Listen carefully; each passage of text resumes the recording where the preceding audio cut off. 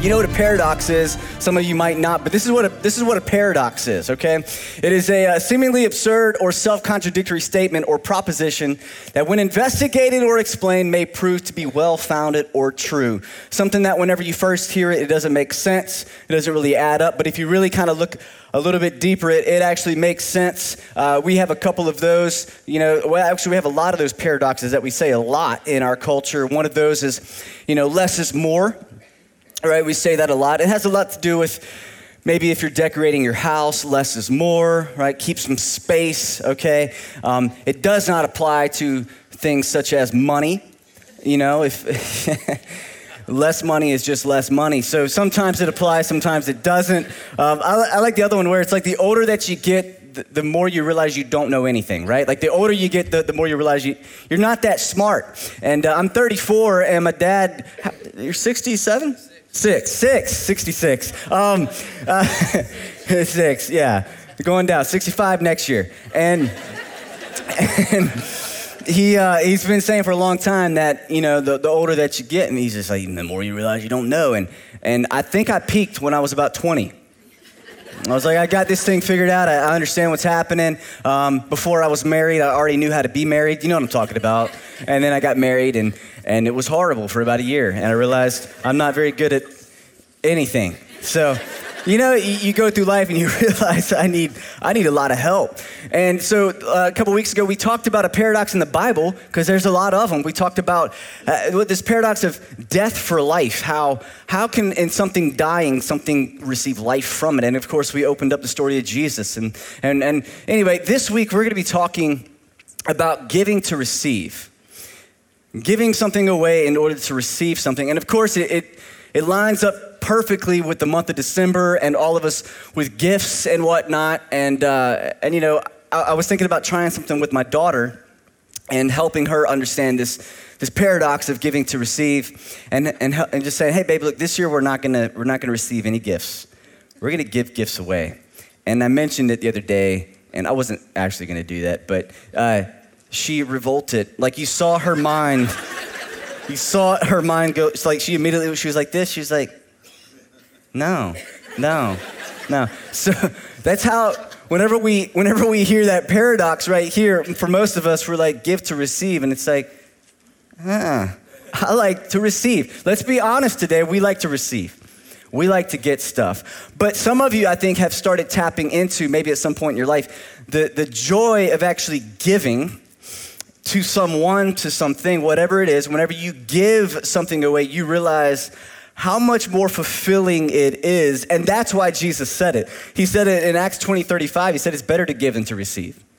So he starts throwing out this concept. And of course, it doesn't, whenever we first say it, it doesn't really make that much sense because we're selfish. We like to receive more than give. But did you know that this is a concept that humanity has always dealt with, this tension between, especially as believers, being like Jesus and modeling our life after him, or retaining or looking inward in our life. And so we're going to look at 2 Corinthians chapter 9 today. So if you got your Bible or you want to open up your Bible app or whatever you got going on, we're going to be at chapter 9 today. That's pretty much where we're staying. But I want to give you some context around what we're about to read.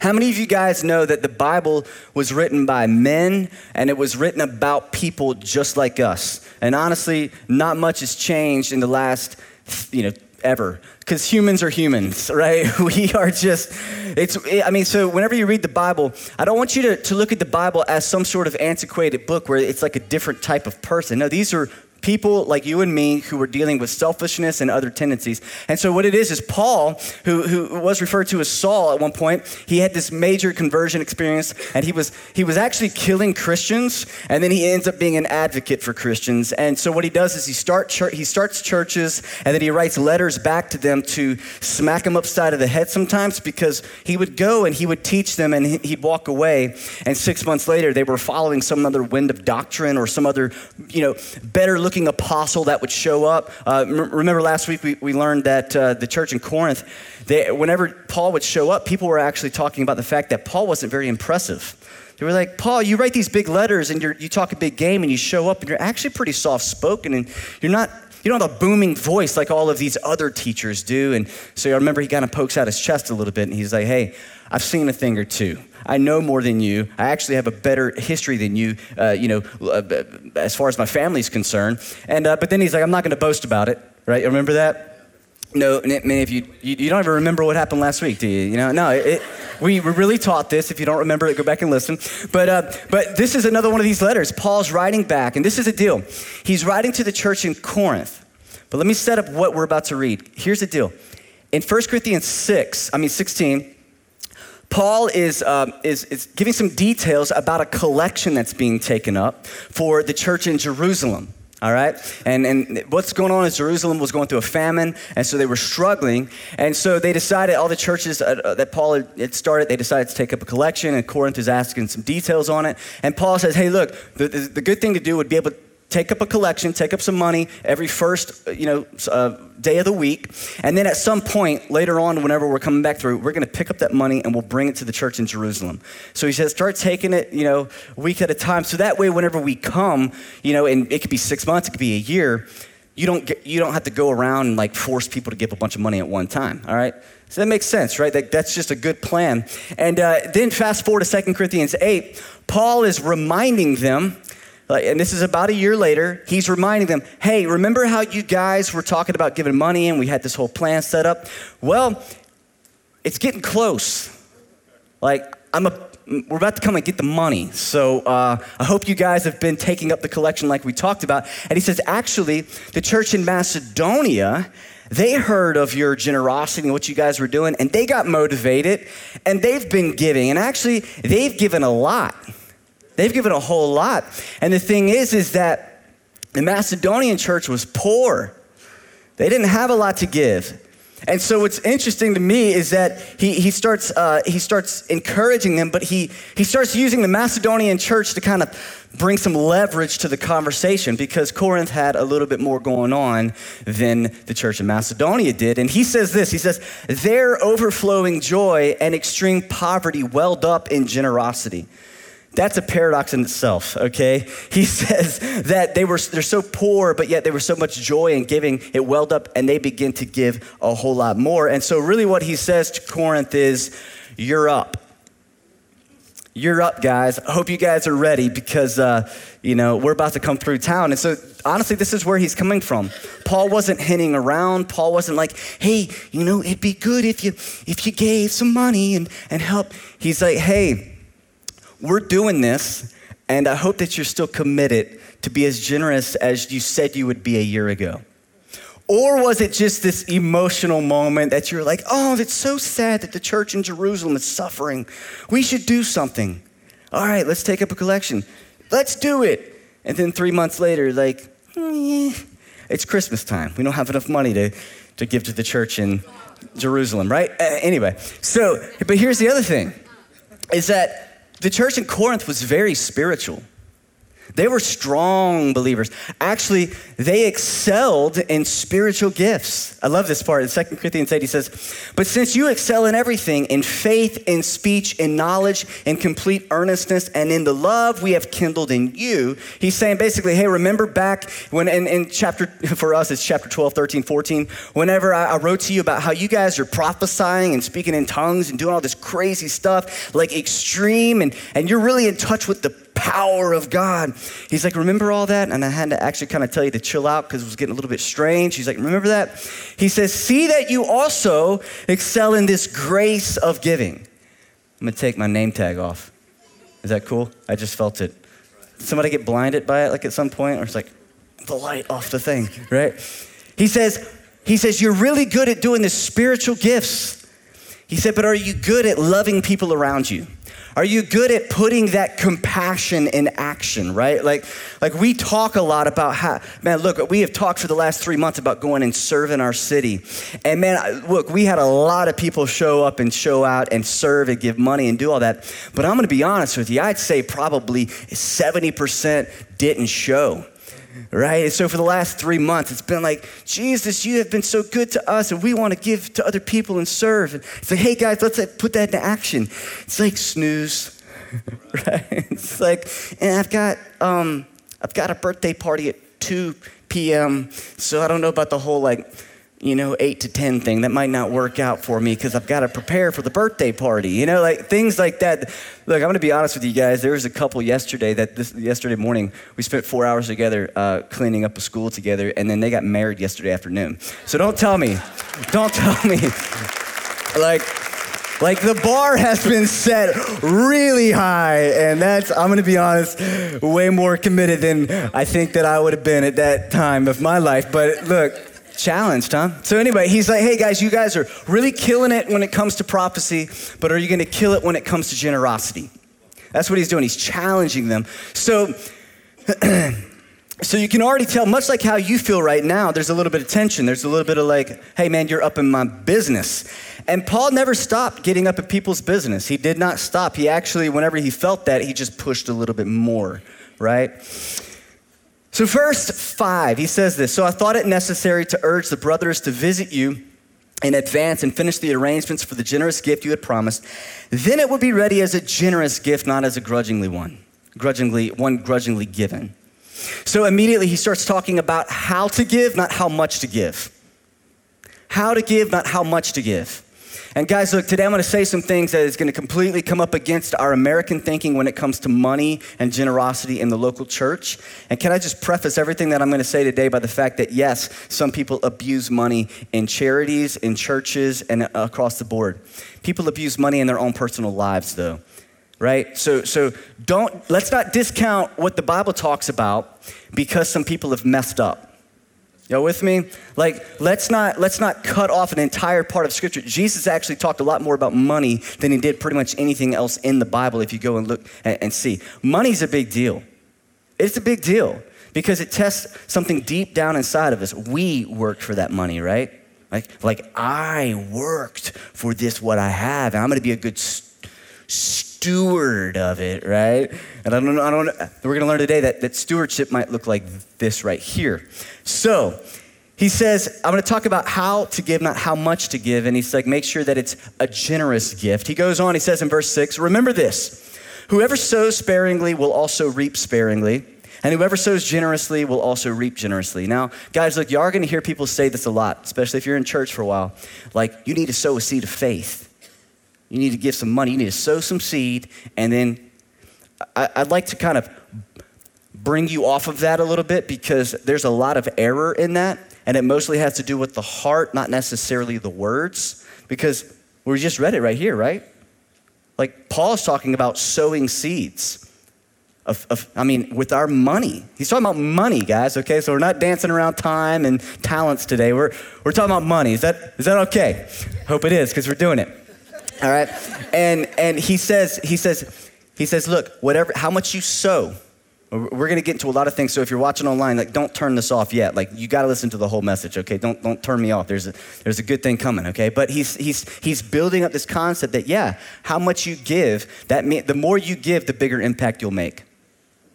That's what he's letting them know. That's our point. The more you give, the bigger impact you'll make. It's just like the more you invest, the more return you're gonna get on that investment, right?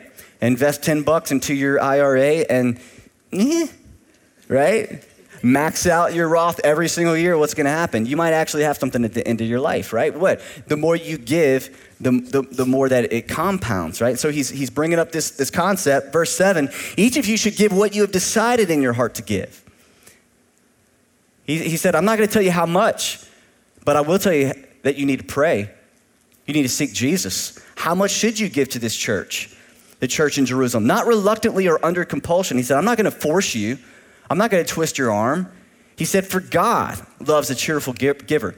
He's raising everybody's eyes up.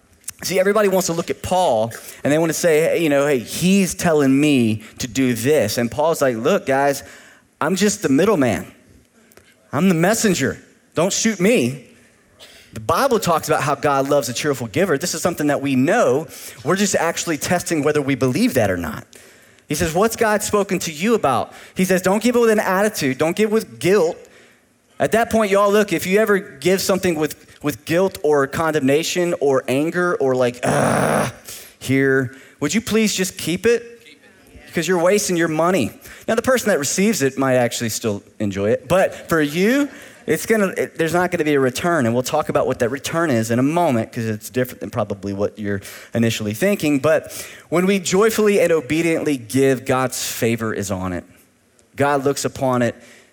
Look, y'all, angry obedience is not obedience, okay? All right, like whenever you tell your kid to go clean their room and they stomp off to the room, what do? No, come back. I do this all the time. Ari, come here, stand right here. No, you're not gonna, no, I don't care if you go clean your room, that's not the point. You know what I'm talking about? I'm like, no, come back. What is it? You know? It's like, kid.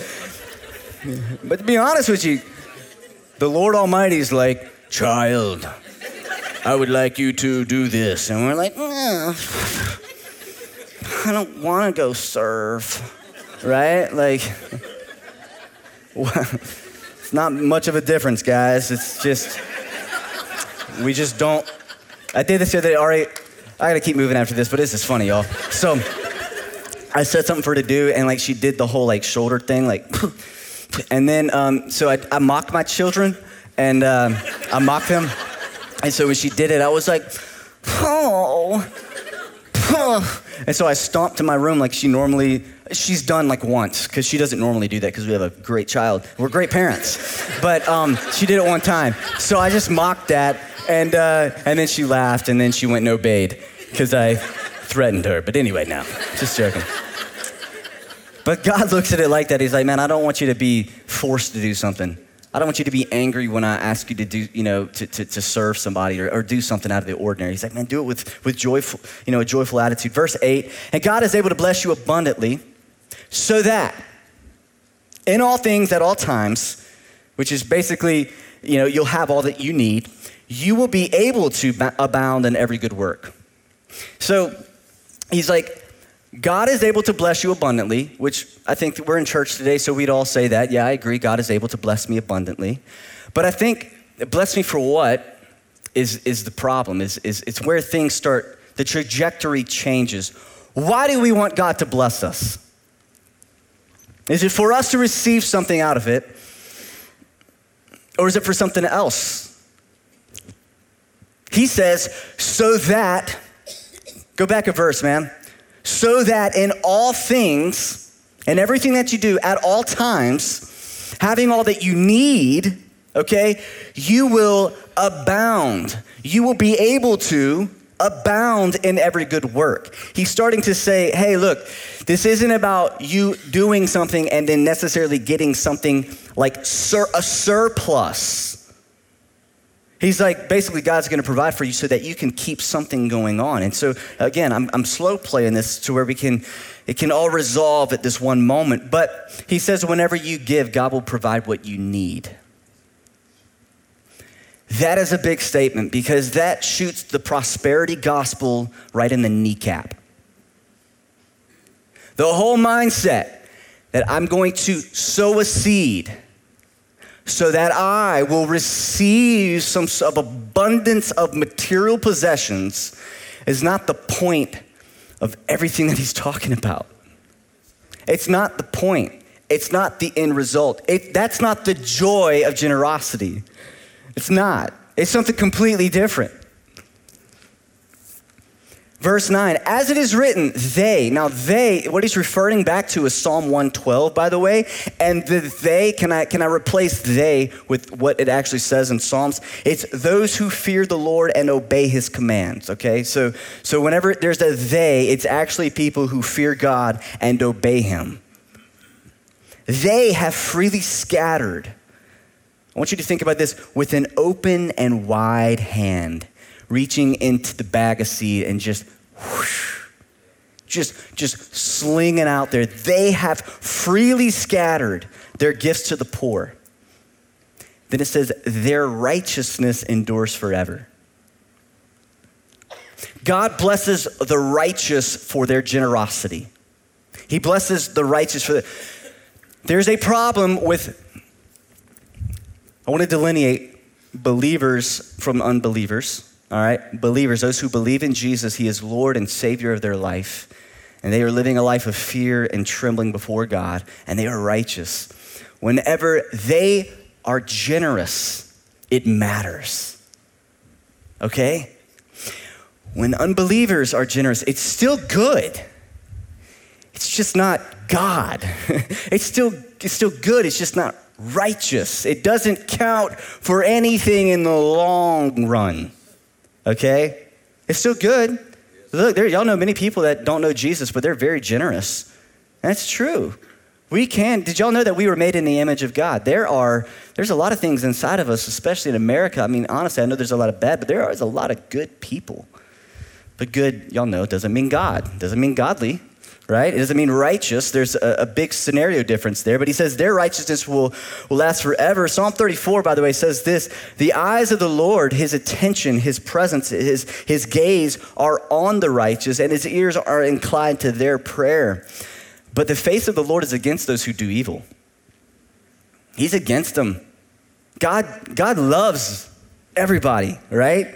And we say that a lot, but he does not like wickedness, and he doesn't bless it. His favor is not upon that, right? We might be really good at doing some principles or whatever, but his faith, like God's favor, is not upon it. And a lot of times we think of God's favor and God's blessing as a lot of stuff, and that's not what we're going to learn today. Our good deeds become righteous deeds in Christ, right? Our good deeds are translated and transformed into righteous acts and good works, righteous works, because of Christ. It's a big difference. It's a big motive change as well. Verse 10, he says, now he who supplies seed to the sower and bread for food will also supply and increase your store of seed, and you'll enlarge the harvest of your righteousness. You'll be enriched in every way. Check this out. So that you can be generous on every occasion. Okay? So God will provide for you when you are generous, so you can continue to be generous, not so you can get rich. Okay? So you give $100, God gives you $100 back. He reimbursed you for actually just obeying him. Good job for just being a generic follower of Christ. What are you gonna do now? Was that like your good deed of the year? God's like, hey, this is something you're supposed to be able to do on every occasion. And that's right, your bank account might not grow. Who cares? It's not the point. He's like, look, I want to work through you. But you're the governor on that. I've heard this a lot, and if you think about it from the wrong perspective, it's gonna sound weird, but you can't outgive God.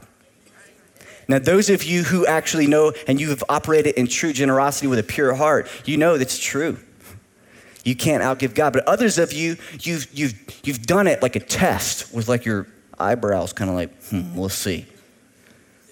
And like you don't live this generous cycle doesn't start. Like, what's the problem? You're giving to get, and God doesn't bless that. He doesn't, his favor is not upon that. It's an ulterior motive. This is a challenging word. But the big idea is this: where your generosity stops is where God's blessing will too.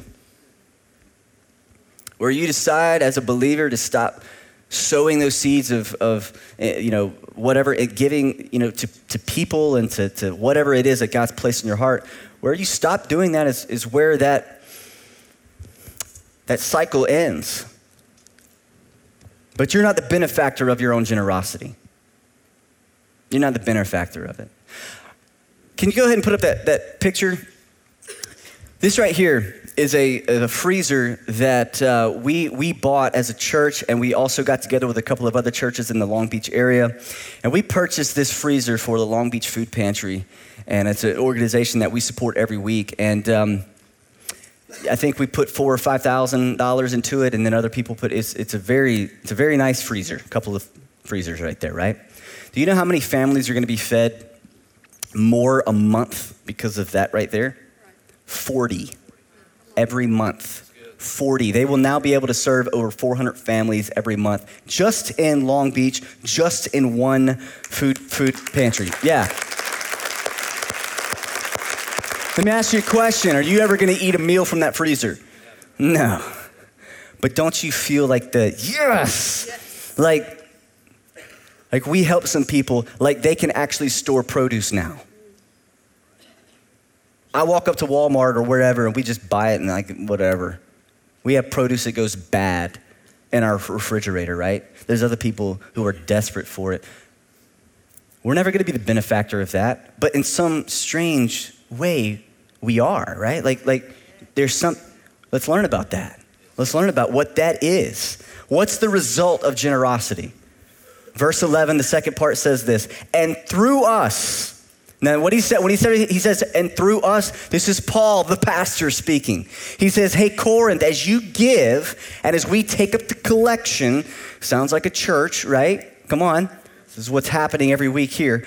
Whenever you give and we take up the collection, through us, like the leaders of what we're doing here, through us, your generosity, whenever you give money to the church, okay? I'm being very specific right now. You're being generous, not under compulsion, not because somebody really like just put a hook inside of you and said, well, are you gonna sow that seed, right? No. He said, because of your generosity, it's gonna result in thanksgiving to God.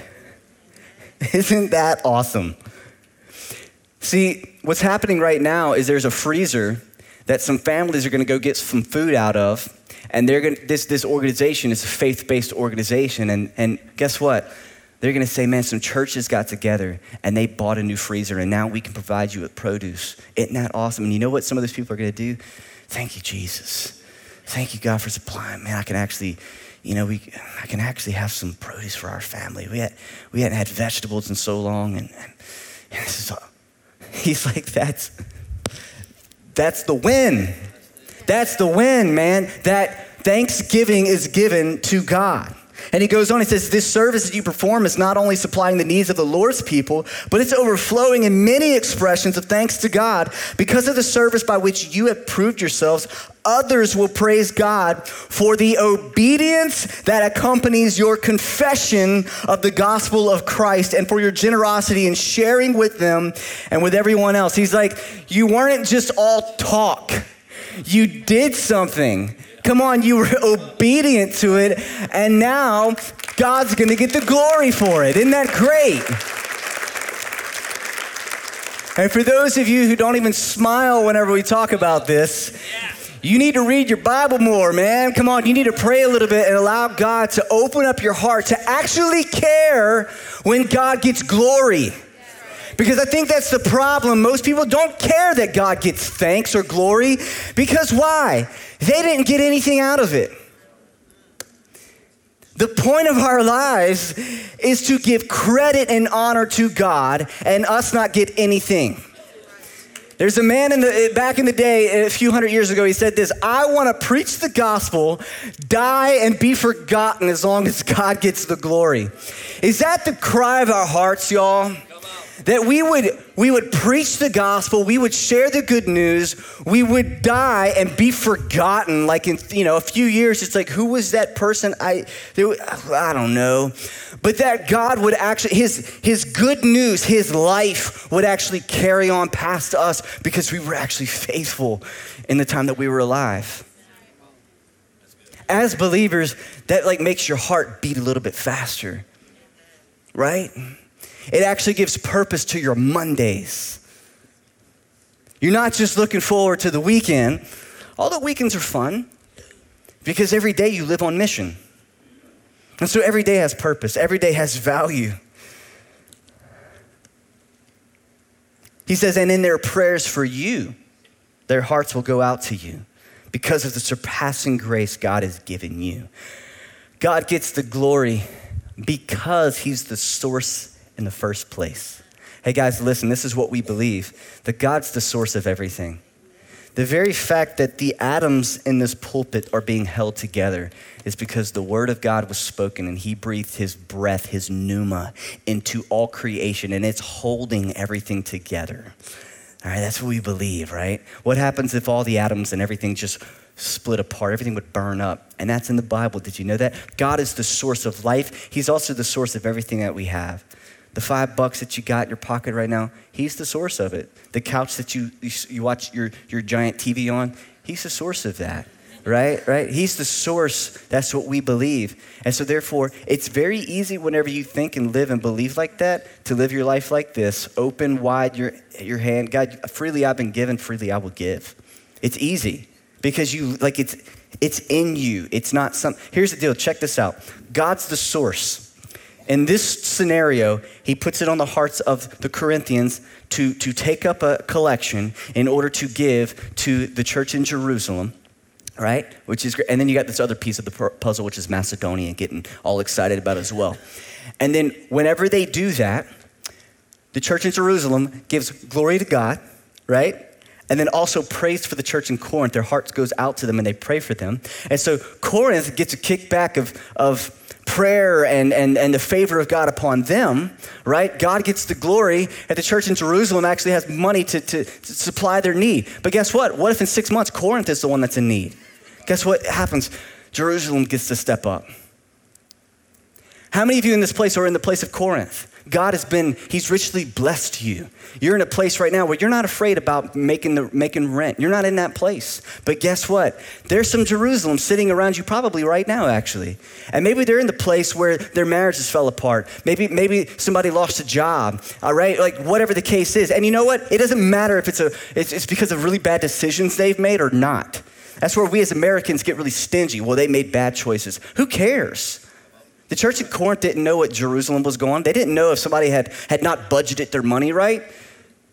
God was like, I want you to give freely. Don't ask any questions. Some of you've been asking too many questions. But you're a Corinth, and there's a Jerusalem. Some of you are a Jerusalem right now. You're sitting here, right? Maybe you know somebody, and they need a Corinth, man. They need somebody to step up and to give and be generous to the point of sacrifice, y'all. I'm not talking about $20. We were able to bless from, in the last quarter of this year, we're giving away almost $150,000 cash between planting churches and come on. Between planting churches and you saw that, the serve your city groups, all of these things. And one of the amazing things you were able to do, guys, is that we were able to help 17 families who were 3 days out from being evicted from their place. We were able to pay their month in order to keep them in another month. 3 days. Heard a story, one of those people had just found out they had stomach cancer. Y'all, look, we don't know the pain that's around us until we actually allow God and say, Lord, open up our heart and give us opportunities in order to help people out. Show us the need. Y'all remember we talked about eyes to see? Remember having eyes to see? Have eyes to see and then say, how can I meet that need? And then formulate a plan and actually put some feet to it and meet a need. And guess what's gonna happen at the other end? Some Jerusalem somewhere is gonna give thanks to God. And you might never hear it, you might never see it. It doesn't matter. You were a part of it. We want to be generous, and this isn't just a flippant little, hey guys, we should be generous. It would be good. It's not an option for believers. This is a characteristic of who God is, and if God is inside of us, it's something that we can't do without. It's a challenging message, but come on, can you feel the weight of it with what Paul's saying? I want you to bow your heads and close your eyes right now. Today wasn't a message about give and you get a lot of stuff in return. This was a message about giving of your life, giving of everything that you got so that God gets the glory. The thing about this whole entire concept is that the first thing that you must give is your heart. Jesus died on a cross. He lived a perfect life to pay a big debt for you to set you free. And today, you have an opportunity to say yes to follow Jesus. to tap into this generous lifestyle, the first key is surrender to Jesus Christ. And in this moment, I want to give every person an opportunity to say yes. If you're here and you just feel a tug in your heart and you say, I've been living out the wrong lane. I've been in a very selfish place and I want to turn from that today. I want to give my life to God. I'm going to pray. And I want you just to surrender your heart to God right now. You can pray a prayer like this. Say, Jesus, I'm yours. God, would you forgive me? God, I'm living my life for myself. I realize today that you are good and you are love and you make me righteous, God. And then today I want to stand clothed in righteousness. I give you my life. I repent of the sin in my heart. I thank you for making a way through Jesus. I want to pray for all of us right now because I believe that some of us were pricked in many different ways to be generous. God, we open up our hearts to you right now. Lord, there are definite opportunities that you've given us where we have said no or we've pushed it off on somebody else. And today, God, we want to repent of that. And God, we want to say that we are yours. You've freely supplied all that we need. And so God, help us to freely give, generously sow into other people's lives.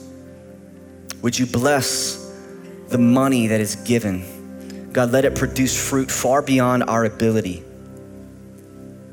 Because God, it's about you and your kingdom. And God, we truly are completely fine with not getting anything back in return other than you receiving the glory for it. Because God, we know that you're gonna take care of us. We have no fear. Fill us with your presence, fill us with your spirit and your power. God, as we go out into our communities, help us to make a difference this week. In Jesus' name we pray, amen. Amen.